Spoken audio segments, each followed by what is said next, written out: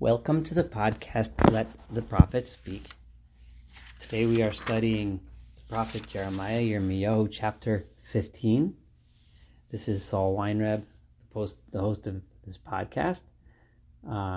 We just finished chapter 14, where we pointed out the difference between the prayer of the people when they were suffering from hunger and drought, and the prayer of Yirmiyahu, where the prayer of the people, where they did have what we call vidoy and charata, they did express an understanding that they had sinned, and they admitted that.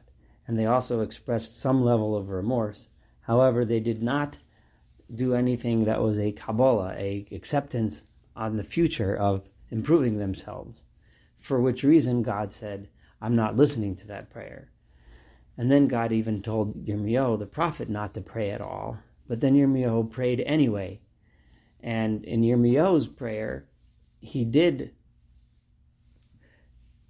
condemn the practice of idol worship, which has been the major problem of the people, which repeatedly throughout the prophet's words until now, he has been criticizing the people for doing this.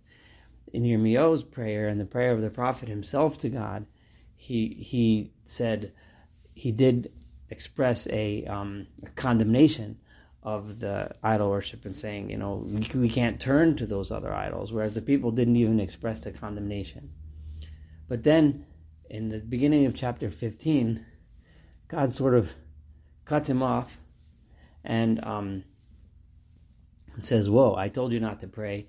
And let's read what God's words are from the beginning of chapter 15. Vayomer Adonai Eli, and God said to me in response to my prayer as follows: Im ya'amod Moshe u'Shmuel lefanai. Even if the two great prophets, Moses, and Shmuel, Samuel, even if the two of them were standing in front of me, still, ein nafshi ela amazeh, I will not pay attention. I will not change my mind about this nation. Shalach me al panai v'yetzeu. Just get away from, send them away from in front of me, v'yetzeu, and let them just go. Let them just get out of here. I'm not going to give in to them this time, even if those two great prophets. The Rashi points out that both Moshe. Why did we choose these two prophets? So there's several reasons given. The one that I like the most here is Rashi's reasoning, because both of them, by Moshe and Shmuel, when they prayed to God when the people were being bad, and they were also successful, unfortunately temporarily, but at least for the time being, they were successful in getting the people to turn around and recognize their mistake. After the golden calf, Moshe was able to say famously, Mila Hashem Elai, who is here with God, and bring at least some of the people away from the golden calf and back towards God. He was able to start turning the people around, and we find in Samuel and with Shmuel also that he was able to turn the people around. Whereas Yirmiyahu, like we just pointed out, and this prophet has so far been completely unsuccessful.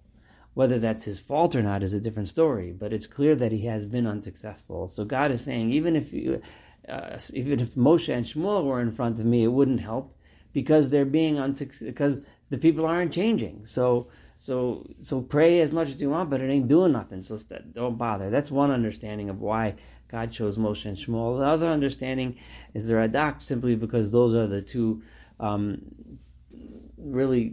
the greatest prophets of all time, and they're of higher stature than Yirmiyahu, than the prophet Jeremiah, who's later in history, and a little bit of lesser stature as a prophet.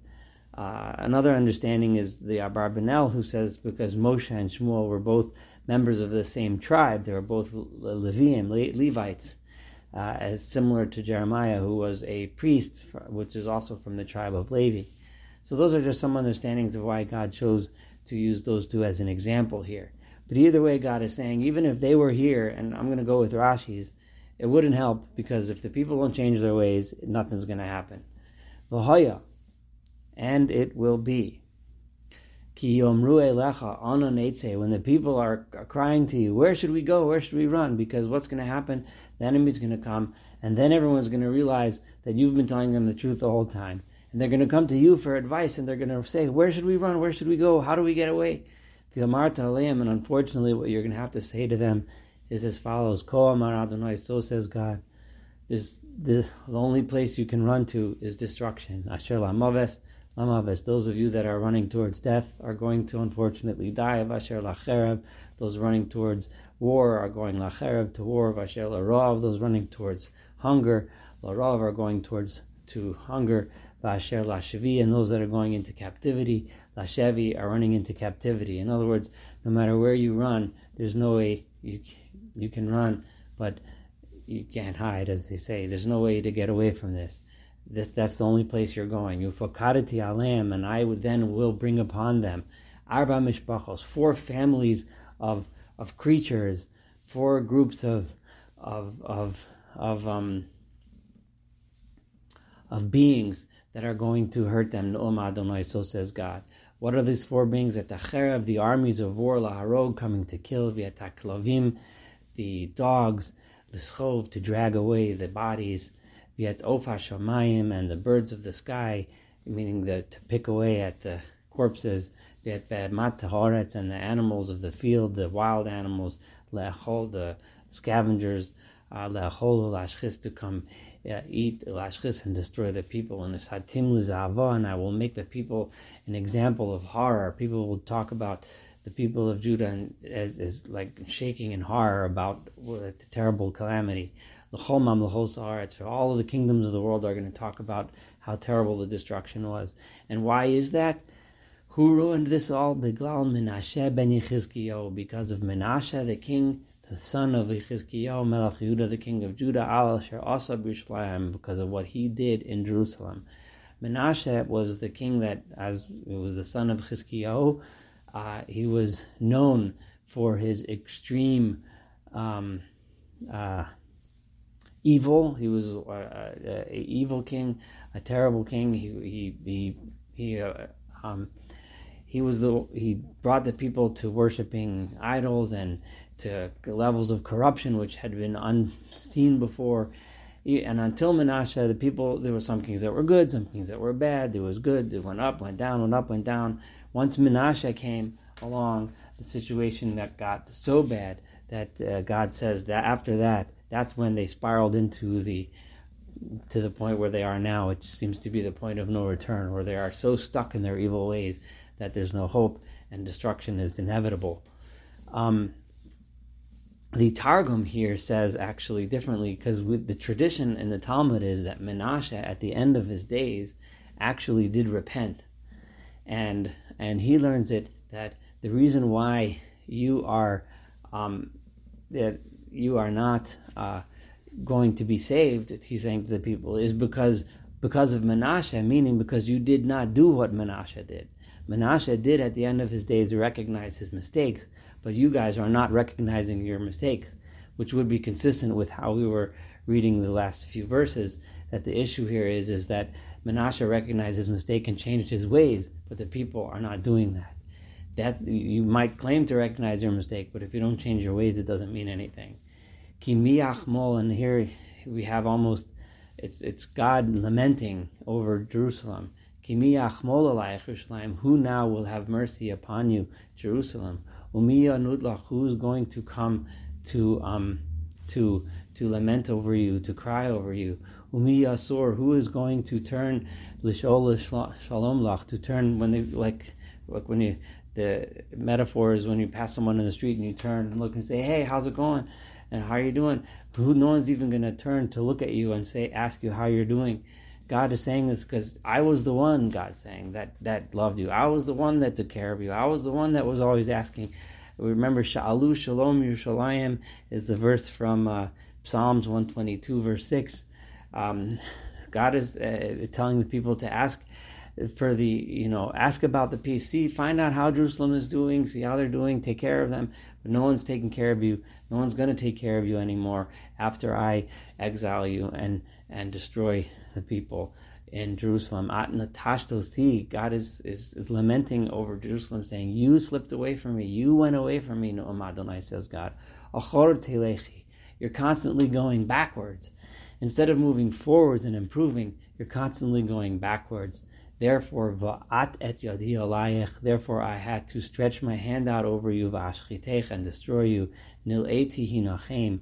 I no longer can change my mind. I can no longer turn around. In other words, I've been angry at you before, but I've changed my mind. I've been convinced.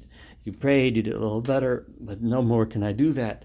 Why? Because you won't come back.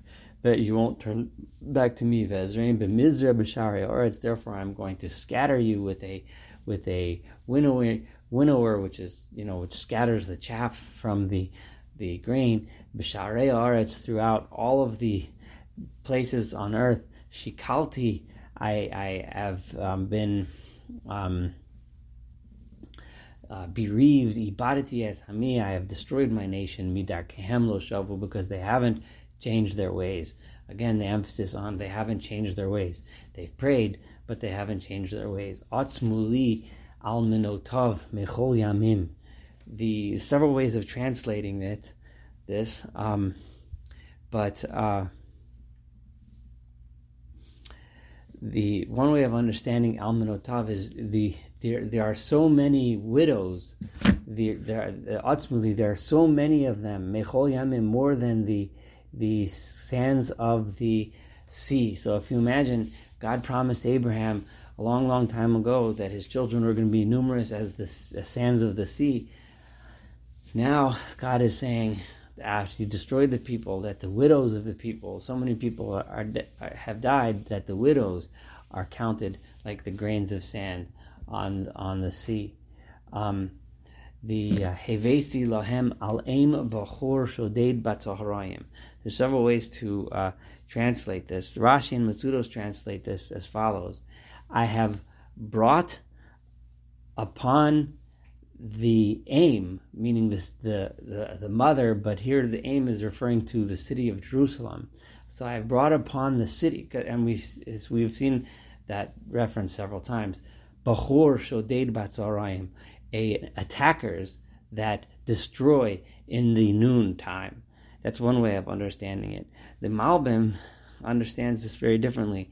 He looks at this word aim and translates it as mother, but in this case meaning this, referencing back to the widow that we mentioned in the beginning of the verse. And then it would be Hevesi Lahem Al Aim, I have brought to them, upon those widows, Bachor Shoded, a young man, meaning a soldier who is a Shoded, who is here referring to really a rapist, that ravaged the women during the destruction, Batzorayim, in the middle of the daytime, just to show how awful it was that it was in the middle. It wasn't even at night. It wasn't even in hiding. It was out in the open. Another way of understanding the word aim is from the language of Ummah, a nation. And then it would mean, Hevesi Lahem Al Aim, I have brought upon the nation a Bachor Shoded, a group of young attackers, soldiers, Batzorayim, in the noontime. We're still in verse 8, one of the more difficult verses to translate, but we're working our way through it. Hipalti aleha pitom.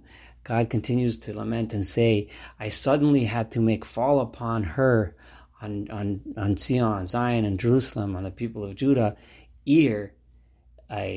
Scholars tend to translate this as either anguish or alarm. So hipalti aleha pitom, ear, anguish or pain or alarm, with the halos and terrible noise and terror and tumult. Other ways to understand this is ear, which usually means a city, would then, and the Radak reads it this way, that it would read as follows: Hipalti aleha pitom, I made fall, pitom ear, I made fall upon the city suddenly, uvehalot, and it was done in a way of terror and trauma. Another way to understand the word ear here would be, and many of the traditional commentaries understand it this way, it means a soneh, a hater. So then it would be hipaltila pitom, I made fall upon her suddenly the haters, uve'alot, and a tremendous amount of noise and terror. Umlala yoledet hashiva. She who had, this is verse 9, she who has given birth to the seven, and I'll explain what that means in a moment. Nafcha nafsha, her soul has exhausted and her soul has just left her. Ba shimsha ba'od yomam, her sun has set while it was still day, in other words, before her time that should have happened. Bosha v'chafeira, she is embarrassed and ashamed. Ushe'erisam, and the remnant of her, la'chera v'etain, I'm going to put the sword l'fnei ovehem, before their enemies, no'am Adonai, so says God. So what is this referring to? Rashi has a really nice explanation, which several of the other traditional commentaries understand it. Yoledet hashiva, she who has birthed seven, refers to the seven different hereditary kingdoms that ruled over the northern kingdom. There were seven royal families over the years, as for anyone that's learned through the prophets knows in the history that there was a king, and sometimes they had a son and a grandson that followed them, and then there was a coup, and they overthrew them, and another house set up, and so on and so forth, that in Rashi counts out the seven. So that's one way, and then the meaning of this verse is that the northern kingdom, there was the Yoledet Hashiva, they're the ones, they're forlorn, they're distraught, they're lost, they're gone. She's gone and she left, and the remnant, meaning the people of Judah and the people that are remaining, unfortunately I'm going to have to destroy them too because they haven't learned their lesson. Another way is the Radak understands the Yoledet HaShiva in a different meaning. Shiva always means many. It's a language that means a lot. Shiva is just a lot of, sometimes we see it throughout the several other times, and we see it in the Talmud also, Shivim, the 70. It's a large number. So Yoledet HaShiva means the one who gives birth to the people, who has given birth to so many children. It was so populous. Unfortunately, now they are mourning their loss of so many people. That would be how the Radak reads this. Others see it as Yoledet HaShiva, the people of the seven, because there's so many things. Seven is a complete cycle, a cycle of the week, of holidays, are 7 days, and so on. There are so many things. The people are the people that are the Yoledet Hashiva. They at least should have lived a life that is surrounded by the concept of the completion of seven, the spiritual concept of seven. And Lala, she is now those people of the seven, which are the Jewish people, are now unfortunately forlorn and in mourning. This is the end of Yirmiyahu 15a, and just because these verses are so difficult to translate, it take it a lot longer to get through these verses. So I'm going to stop here, and we'll continue 15b in the next podcast. Thank you so much.